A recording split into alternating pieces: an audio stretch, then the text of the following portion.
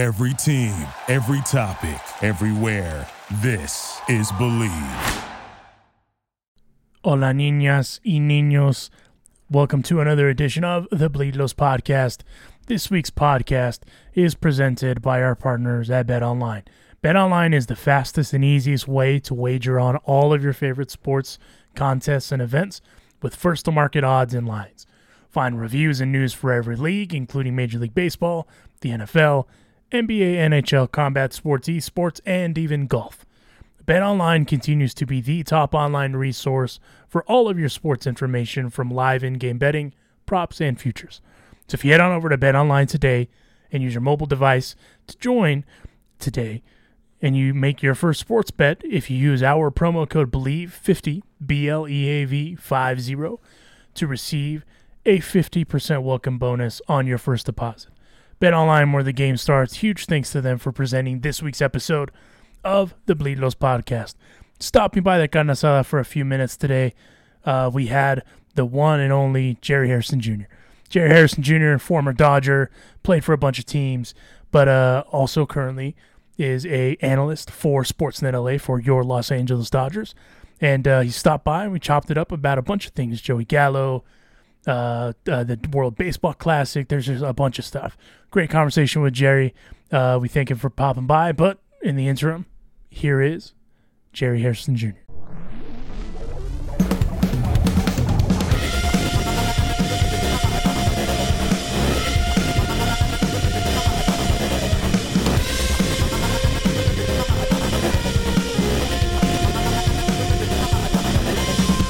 This is Todd Lights, public address announcer for your Los Angeles Dodgers. And now, it's time for the Bleed Los Podcast with your hosts Alonso and Juan. And Alicia del Valle. With the babyface gimmick in the sky, Roger. Stopping by the carne asada for a few minutes to chop it up, all things Los Angeles Dodgers baseball, of course, is a current SportsNet LA analyst and former Major League Baseball player himself, and a world champion, Jerry Hairston Jr. Jerry, how you doing? Doing well, guys. How you doing? Doing good. Thanks for stopping by. Thanks for having me. So I want, normally we start with Dodger stuff, all that jazz, right? But I wanted to ask you something because the Dodgers didn't really make necessarily any crazy moves at the deadline, and you yourself were a deadline guy. You once were moved at the deadline from the Cincinnati Reds to the then New York champion New York Yankees that same year that they won the series. Joey Gallo was acquired by the Dodgers, and I jokingly had told these guys that the Dodgers were probably going to go out and get Joey Gallo. That's just the Dodgers thing. That's, just kind of what the writing was on the wall. Obviously now they found whatever that, the Dodgers did their magic and they found what they did. But outside of all that, you move halfway through a season, right? You got to move your family. You got to find a place to live, all that stuff. For those people that don't really understand that component, how hard is it to potentially adjust when you're going to your new destination once you're moved at the deadline like that? Well, it's not easy. It's not easy. It's I think easier for veteran guys that have been through it. And as you start to play in the big leagues, you realize that it's a business. I think if it's a younger guy and moving teams and that's all you've known, one team, and then you move at the deadline, it could be a little bit of a shock. But at that point in my career, I started to kind of move. I got traded for Sammy Sosa in the offseason, going from Baltimore to Chicago. Then I got traded from Chicago to the Texas Rangers right before the deadline. So when I did get traded from the Reds to the Yankees at the deadline, it wasn't that big of a shock. I didn't want to leave Cincinnati because I thought they had a young team. I was a veteran guy there. At that time, the young players were Joey Votto, Brandon Phillips, Jay Bruce, a really good young core. I know they had a couple stud pitchers. I know they had Homer Bailey coming through, Johnny Cueto, Edison Volquez. So I wanted to be a part of that. Then when the Yankees traded for me, I was like, wow, they're the best team in baseball by a lot. And they made just one move just so they could have a guy that covers Derek or A-Rod just to give him a rest. And that was so happened to be me. So I love that group. Great city, incredible atmosphere. So when I got traded to that team, they welcomed me with open arms. Mariano Rivera, he was the first guy I saw there. First thing he said to me was, welcome home. So I felt right at home there. And I love the fact that I got traded because I knew I had a chance to win the World Series, and we were able to do so. Well, thanks for hitting all the points I was about to hit as well with Mr. Gallo, because obviously the change is working so far in his favor. And you guys, obviously not the parallels are kind of there, right? He went from Texas to New York. That time didn't work out as a plan, and we all know kind of how that went, and we discussed it. But Joey Gallo's also making an impact here. But also that was the other question I had, because you walked into a clubhouse full of superstars too. You had A-Rod on that team, you had DJ on that team, you had Mo. Andy Pettit, you had you had superstars, and now you look forward to this team, and the world of Twitter would tell you that this team is struggling, right? We all know Eric Karros himself said it best. You look at the Dodgers, and you can almost just about guarantee they're going to make the postseason, right? That's kind of the plan. But the next part is, and we're looking past that now, is, it looks like the division is all but locked up unless something completely goes sideways that's scientifically impossible. Is this team poised to make a run? Because the way that some fans put it out to be is like with some of the injuries that the sky is falling. Granted, Walker Buehler is done for the season. That's unfortunate. Looks like Clayton Kershaw's coming back. Dustin May came back, and he had a hell of a return. And the future is bright with that young man too. But all things considered, how do you look at this Dodgers, team going ahead into the postseason? Well, I think anything can happen in this postseason, the way it's set up, the format. Usually when a team, if it's talented, if they catch fire at the right time, they could have an incredible postseason run and obviously win the World Series. The way the Dodgers are structured, they are a postseason type of team. You look at their starting rotation. Tony Gonsolin is pitching like an ace. He has been outstanding. He has a serious chance to win the Cy Young. You got Tyler Anderson's also having an incredible year. He's a guy that's really found his niche here with the Dodgers, and he's 32 years young. I say that because he's starting to enter his prime. Sometimes guys' primes are from 26 to 33, 35, but for him, the way he found that new pitch, meaning that cutter / fastball up and into the right-handers, it's really helped his changeup. So that's why he's having an incredible season. And then you have Andrew Heaney, another guy that's found his pitch. That slider has been devastating. So you add those three guys to Clayton Kershaw, who has postseason experience, who's a stud when healthy. And I saw him pitch, was it 2 days ago? He looks extremely healthy. I think he's going to be healthy for the postseason. Julio Urias, who's the ace of this staff. Make no mistake, Julio is the ace of this staff. And the kid, this Dustin May guy that we just saw, who's throwing about 100, 101 miles an hour, who's going to be added to this mix. You add those guys to this lineup that we have and their stud bullpen, where you're going to get Blake Trinan back. So I think they're the team to beat, not just in the National League, but in Major League Baseball. Sure, the Mets are talented. Anytime you have Jacob deGrom and Max Scherzer, you're a team to be dealt with. But all in all, the Dodgers are built for the postseason. That's why they didn't have to make crazy moves at the deadline. They really didn't have to. You make a Joey Gallo move that can help your bench, that can help a guy who can fill in as a designated hitter. He can play the outfield as well, has a great arm. So that's only the move you really needed to make, because this lineup is formidable and is deadly when they're firing all cylinders. There, well, and perfect lead-in for one Alicia Del Valle, because he said the buzzword, Julio Urias, who should be the ace, should be called the ace, and is the ace in our opinion. But go ahead, Alicia. Yes, he is. I'm so grateful that Jerry, whenever anyone in the media recognizes Urias, I do get excited, because I felt like many of us, that Urias doesn't get his props. He doesn't get what he has earned, and he's so humble and quiet about it, right? He's not a flashy guy. But I do want to touch on Joey Gallo first, because my colleague Alonso started with Joey. So I don't know, here at the Bleed Lows podcast, we are all things Dodgers, LA culture. When Joey Gallo came over, I swear we were praying, just get his head straight. The Dodgers do their magic. They tweaked his bat, and it's working, and he's smiling, and he's enjoying having facial hair and all that good stuff. But have you heard of a thing called the curse of Joey Gallo? because the Yankees record has been terrible since they traded him. And it's for fun and it's a joke. And we had a friend of the Carne Asada, La Chica Deportes, who's a big Mets and Yankees fan. When she was on, I asked her about it, and like she kind of laughed, but the Yankees lost again that night. Is that fun to play around with? Is that a thing?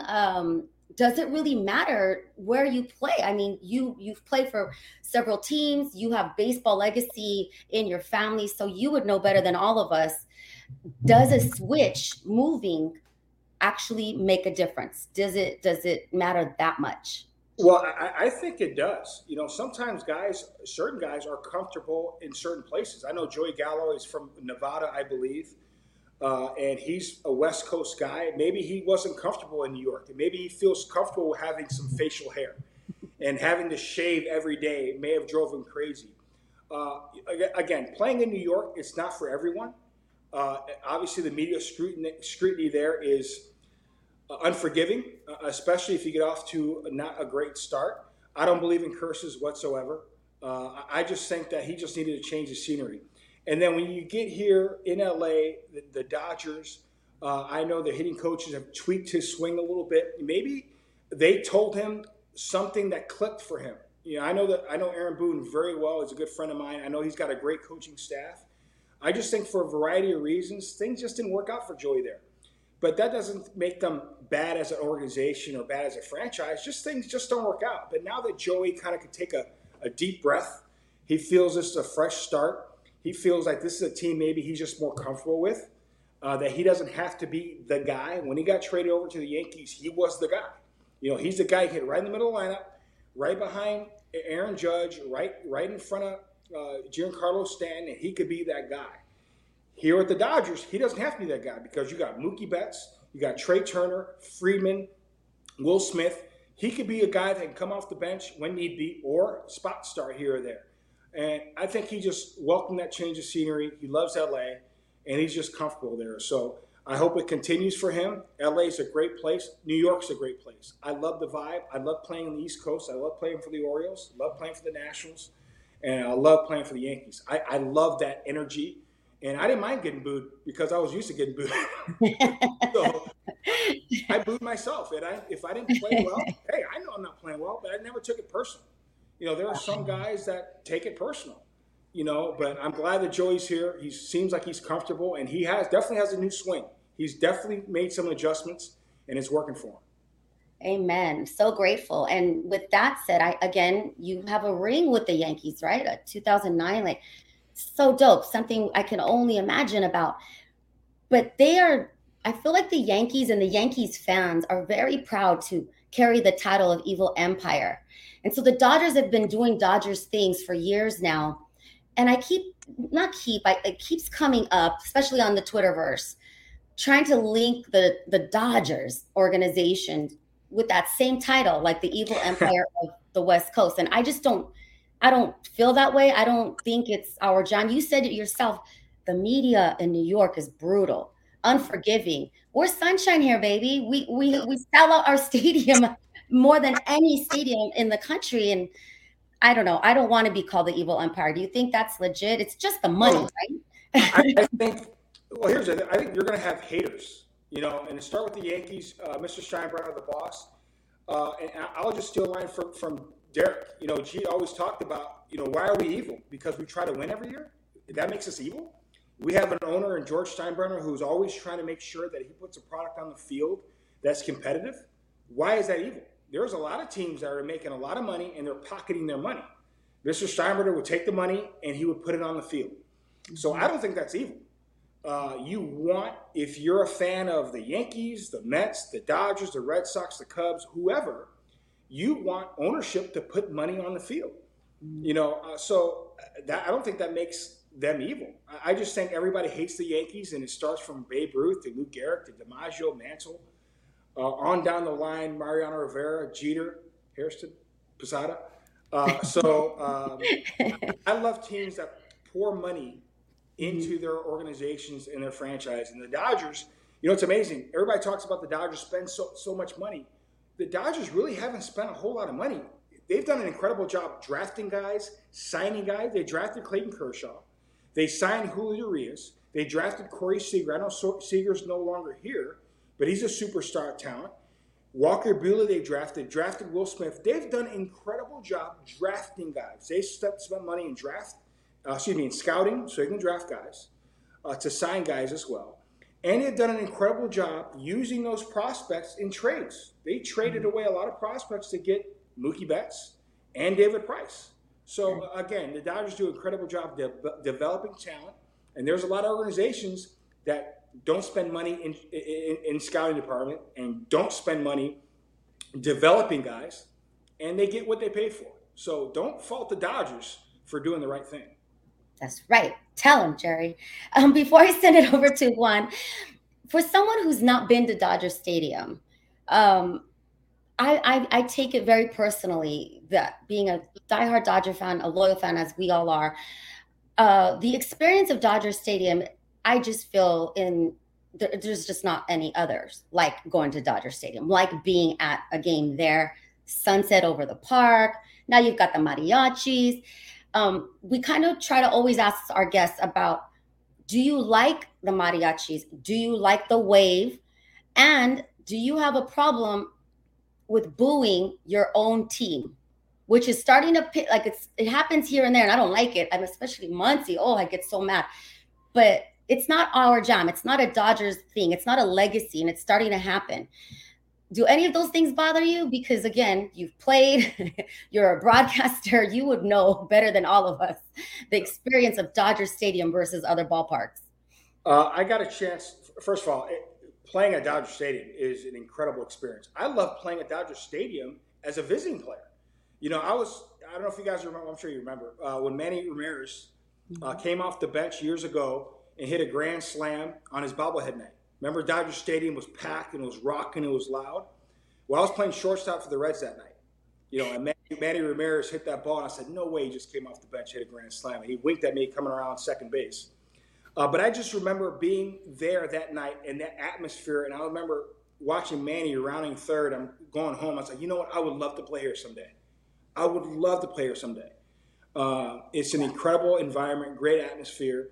Do some fans boo their home players? Yes, but I mean, I don't like it. You know, being a Dodger fan, I don't think you should boo your home team. But as a player, I've had 40,000 people in Baltimore boo me. You know, when I was hitting .215, struggling in April. But I said, you know what? I don't want them to boo me. I need to play better. I never took it personal. You know, so, you know, I know fans pay their hard-earned money, and they decide to pay sometimes now $150 to $200 to $300 with their family. If they want to boo, that's on them. I never take it personally because I always, as a player, put a lot of pressure on myself because this is a performance-based business. And if I'm not performing well, guess what? I might get let go. I might get sent down. I might get traded. That's just the nature of the beast. So I always said, you know what? If you want the fans to cheer, do something great. Right. Play well. You know, so I've always thought that. And the wave, I mean, I don't really care. Some people have very strong opinions about the wave, and I'm just like, I'd rather you do the wave than boo our own players. That's where I come from. It's joy. It's joy. People really get into it at Dodger Stadium. Right, Juan? That's right. Jerry, you're the perfect guy to ask this because you made the transition from being a player to being a broadcaster. And part of your job as a broadcaster is analysis. And sometimes with analysis, you have to be critical of people. Once the Joey Gallo trade happened, and you had heard the story about how he wouldn't leave his apartment in New York because he was afraid of what New Yorkers would say to him.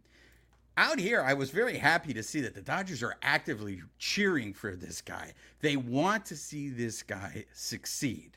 And we mentioned how some people are just not built for New York because the media is really tough in New York. And what cracks me up is, so it's okay to be critical and tough in New York, but in LA, when people say, hey, we got to be tough like that. But the minute they are, people get all upset. And I say this because friend of the carne asada, Dylan Hernandez, he's a columnist. He'll write, articles, and then players get mad at him. Whether it's real or not, I know that some players are they read the stuff that's out there. You being a broadcaster, do you approach the players differently, knowing that, hey man, how come you're coming at me so hard, being you were one of us? You know how hard it is to play this game. That's a great question. I have never had one player come up to me and say, bro, why did you say that about me? And they really shouldn't, because I'm an analyst. I don't have to be critical. As an analyst, I can give suggestions. I can tell the fans maybe why that person is struggling. I can tell the fans and remind the fans how hard this game is. Max Muncy didn't get off to the best of starts this year. And I would say certain times during our pregame or the postgame show, maybe certain things why he wasn't succeeding. And it wasn't making excuses, because you never make excuses as a player. But him having an elbow injury, I've had that similar injury in the past, and it's really hard to get extended. As a hitter, you have to get extended. If you don't get extended, you cut your swing off, it's next to impossible to not only drive the ball, but to square the baseball up consistently. So he had to get over that hump mentally and maybe physically as well. And once he got over the hump and he made that adjustment, he started taking off. And I've never been critical of players. I've suggested certain things. Cody Bellinger. We all know Cody Bellinger, MVP, Rookie of the Year. We love Cody. Best defensive center fielder, in my opinion, in baseball. Has he struggled at the plate this year? Yes, he knows he's struggled. I've always said he'd need to make adjustments. He is an incredible athlete. He's made an adjustment. The last couple of days, I've seen him choking up on the baseball bat. That allows him to control the bat head a little easier. Now, would I prefer him to be more Ken Griffey Jr., have that bat straight up to make it more A to B swing like he did in the postseason? I've mentioned that several times. He says he doesn't feel as comfortable doing that way. But I never attack the player personally, because I know I'm a career 260 hitter. I played this game a long time. I played this game since I was 2 years old. My grandfather played, my uncle, my dad, my brother played. We know how hard this game is. So every time I'll make it a suggestion, I care for the player, and I always make sure that, and the players know that. They understand. I always have their best interests at heart, because, listen, we're all Dodgers. We're all Dodger fans. We want everybody to succeed, because if everybody succeeds, guess what? We're going to be champions again. So I always want to see Cody, Max Muncy, everybody thriving in that clubhouse.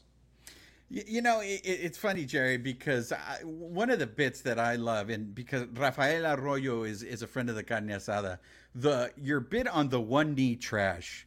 So Will Smith never came back at you and be like, hey, no, man.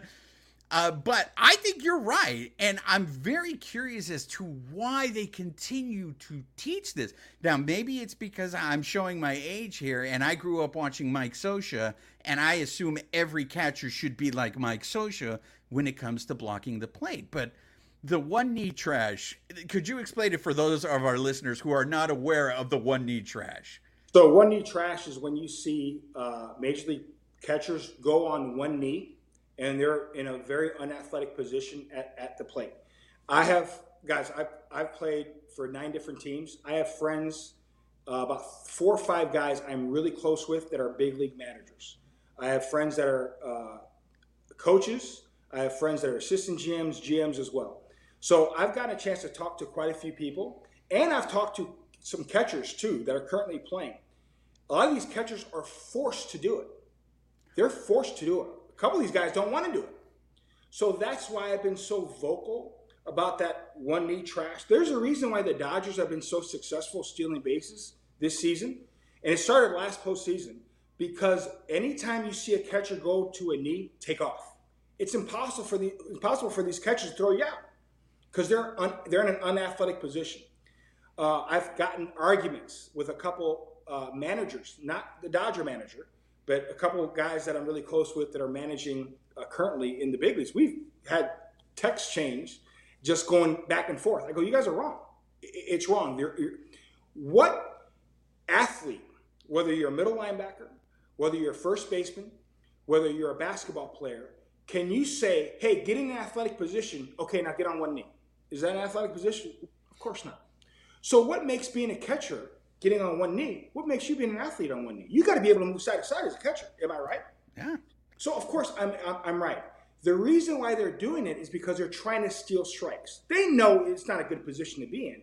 They're trying to steal a strike.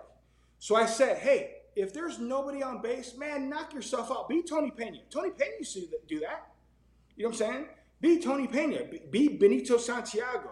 But if there's a runner on third base, if there's a runner in scoring position, man, get off your knees, bro, because you can't block the ball. We see it every single night. So the people, even catchers, have agreed with me, Jerry, bro, I know. I don't want to be on a knee. I don't. They're making me do it. And I know a lot of catchers around Major League Baseball, a couple of them, I should say, hate doing it. But they're forced to do it because they want to steal a strike. And that's why we appreciate you, Jerry, because you give honest analysis here. I do want to recognize the historical significance that you play in baseball. And, there is that personality that comes off on screen, but I do sense a little bit of humility on your end. So I'm going to give you an opportunity to not be so humble. First of all, this is a Hall of Famer that we're talking to because he was inducted into the Southern Illinois Baseball Hall of Fame. And, hey, I've never been inducted to a Hall of Fame, so I give you your props. You're going to bring somebody on. Hey, you're a Hall of Famer in our book, Jerry. But the fact that your grandfather played the sport, your father played the sport, your brother, your uncle, I think you even had other family members play the sport. I mean, there's the Griffeys, right? But I don't think the Griffeys had that many family members. To me, the only ones I can think of are the Ripkins, right? But, I mean, you go back, and this is very important to me. You are the first African-American to be a third-generation major leaguer. I'm setting this up because I wanted to ask you about Mookie and the shirt that Mookie wore at the All-Star game. I'm a little perplexed as to why that is not a bigger deal. I appreciate that Mookie did that. We've talked to Dontrell about it earlier in the show, and Dontrell, in his words, is we got to go into the hood, and we got to get African Americans to start playing baseball. To me, you tell me, Jerry, I feel the reason why maybe African Americans are not playing Major League Baseball is there's a quicker route to the pros in other sports. I really feel that I don't think people want to play in the minor leagues for 3 or 4 years. I hear these nightmare stories from people in the minor leagues, like, they don't have money to buy food, they can't pay their rent. Who wants to go through that when you could play football and you're going to get paid really quick?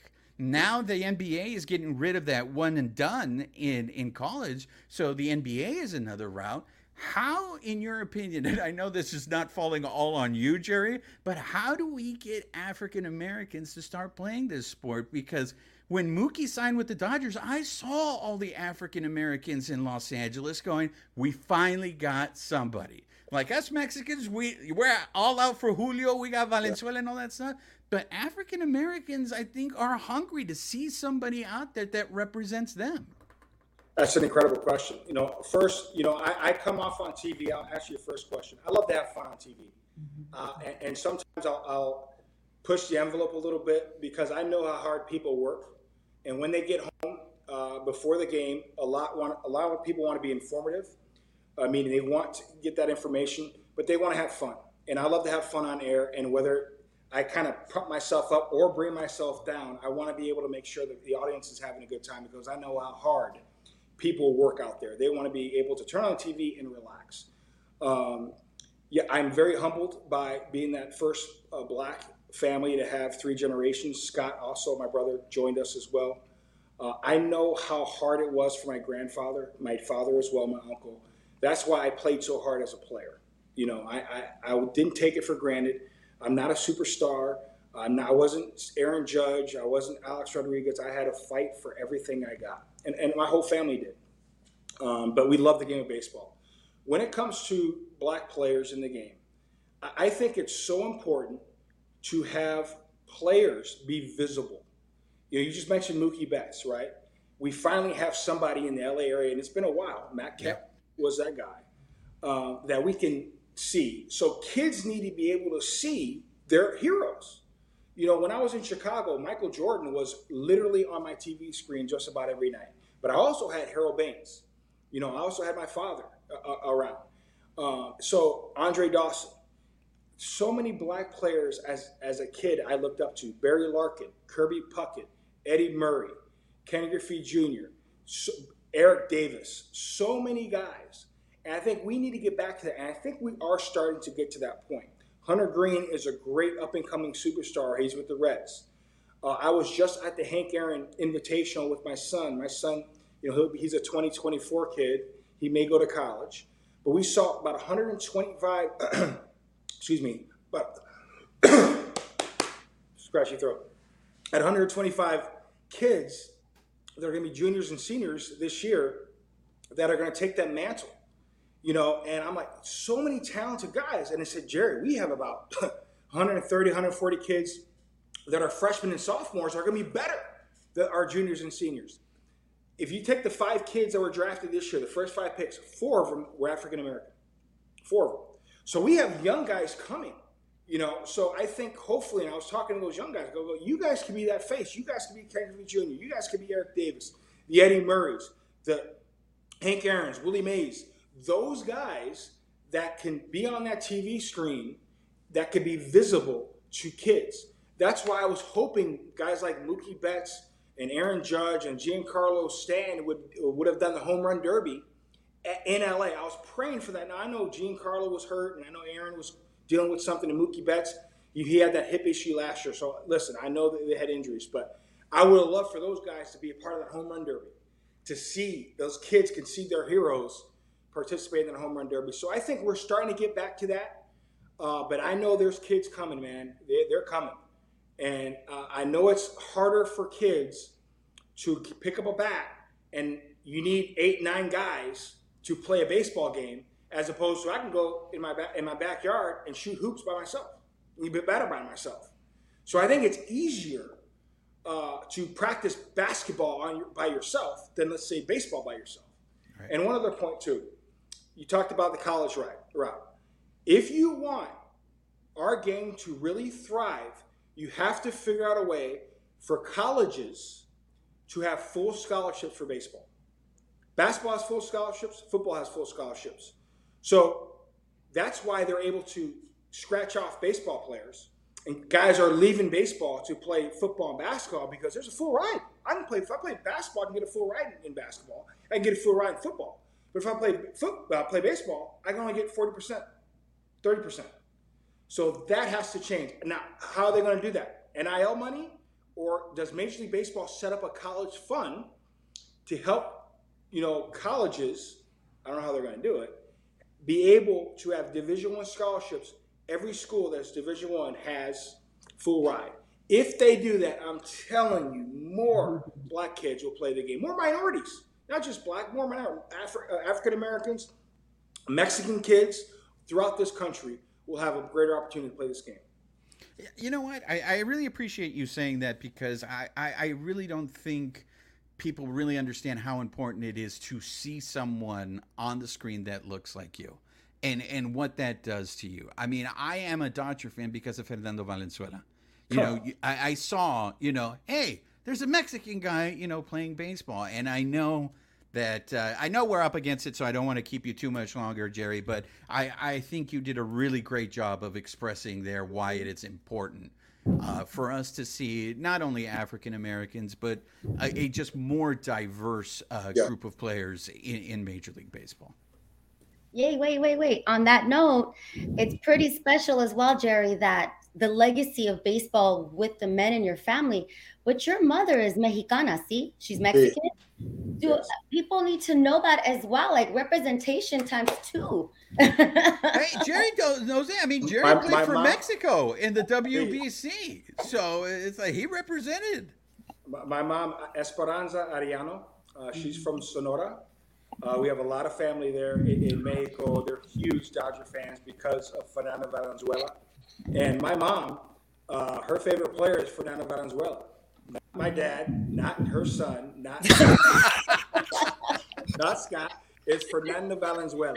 Fernando Minya, that's what my mom loved Fernando. Right. So because he represented so much.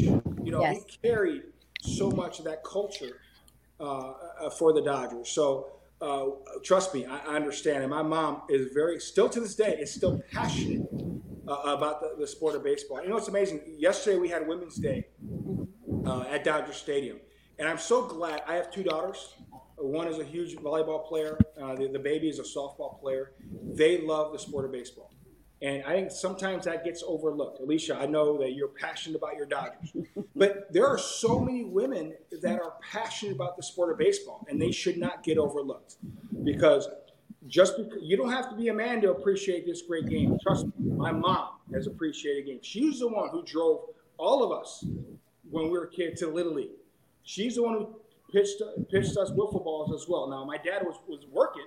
And my dad, when he had his time, he obviously helped us a lot. But when he was gone playing, my mom was right there, taking us, pitching to us, making sure that we had our practice time. And she's an incredible woman. And yes, she's very passionate about the sport of baseball, like a lot of women are. You know, Jerry, before we let you go, I'm sorry, I know we're past it, but you just brought up your mom and Valenzuela, so we want to get your opinion on this. Yes. The fact that Valenzuela's jersey is not retired. Look, we just lost Mike Brito this year. It would have meant a lot for Brito to see Valenzuela's jersey retired. And anybody who listens to the show, I know we sound like a broken record, but it's a big deal for Harin. Harin has said this. Harin was on the show. He told us he's had conversations with the Dodgers about this. Sure. He wants to see that. Wouldn't your mother love to see Valenzuela's jersey? I think it's embarrassing, honestly, with the number of Latino fans in that stadium. They don't give the number out, Jerry. Yeah, I think that's the biggest key right there. They never give that number out. And even if they did, no player would want to wear that number. If they would, let's say, offered me 34, are you crazy? That's Fernando Valenzuela's number. There's no way I would wear that number.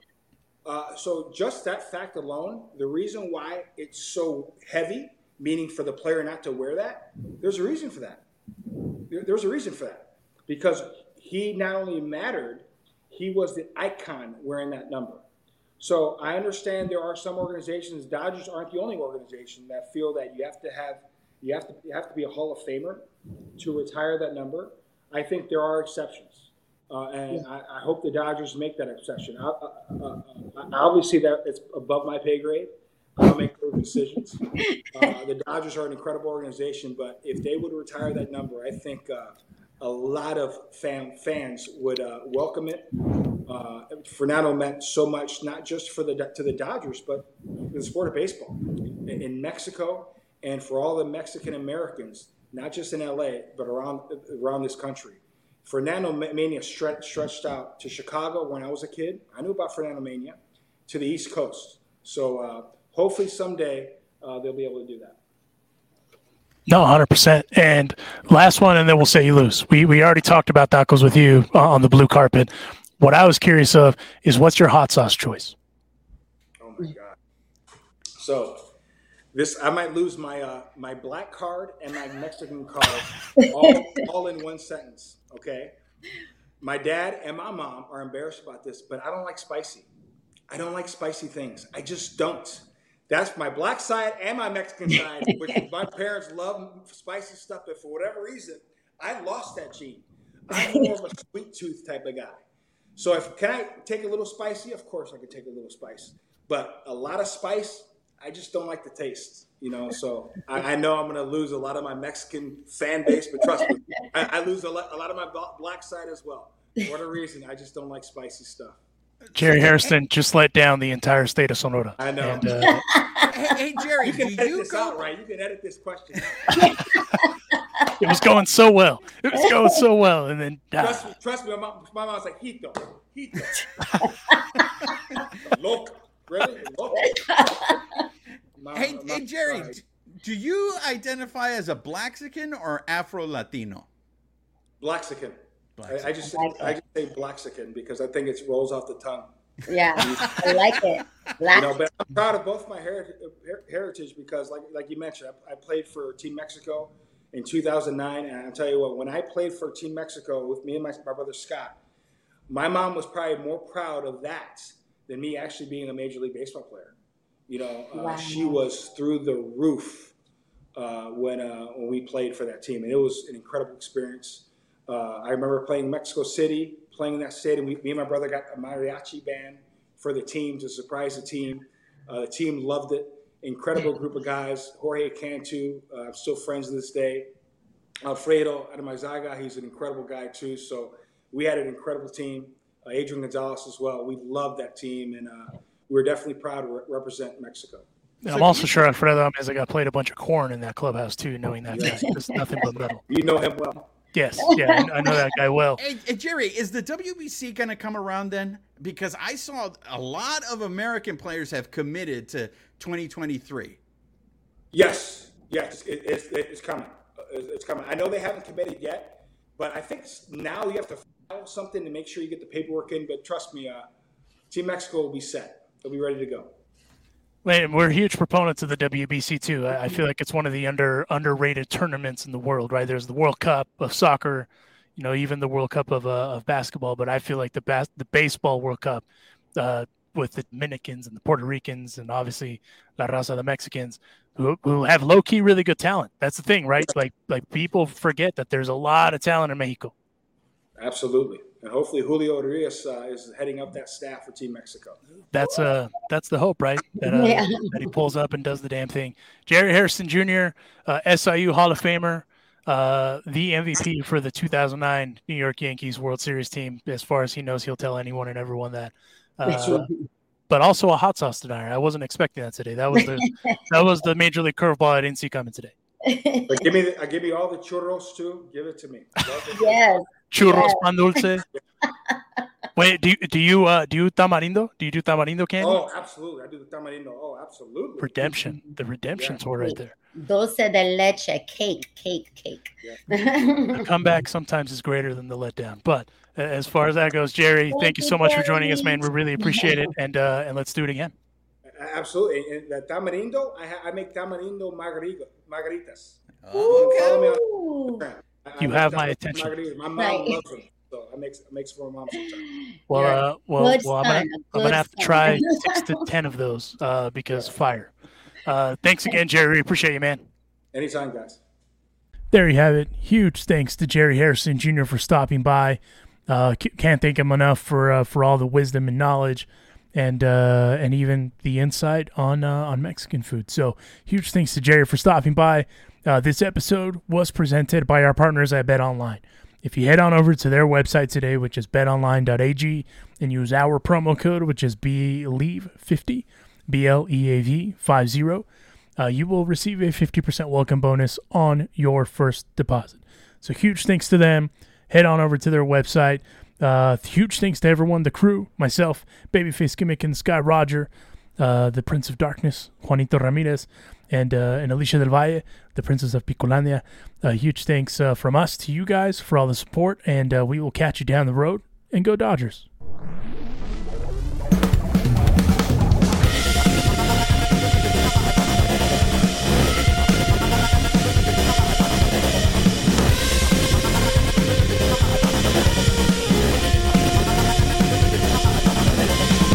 Thank you for listening to this week's episode. Please subscribe and leave a review to the Bleed Lows Podcast. The Bleed Lows Podcast is a Dodgers Beat production.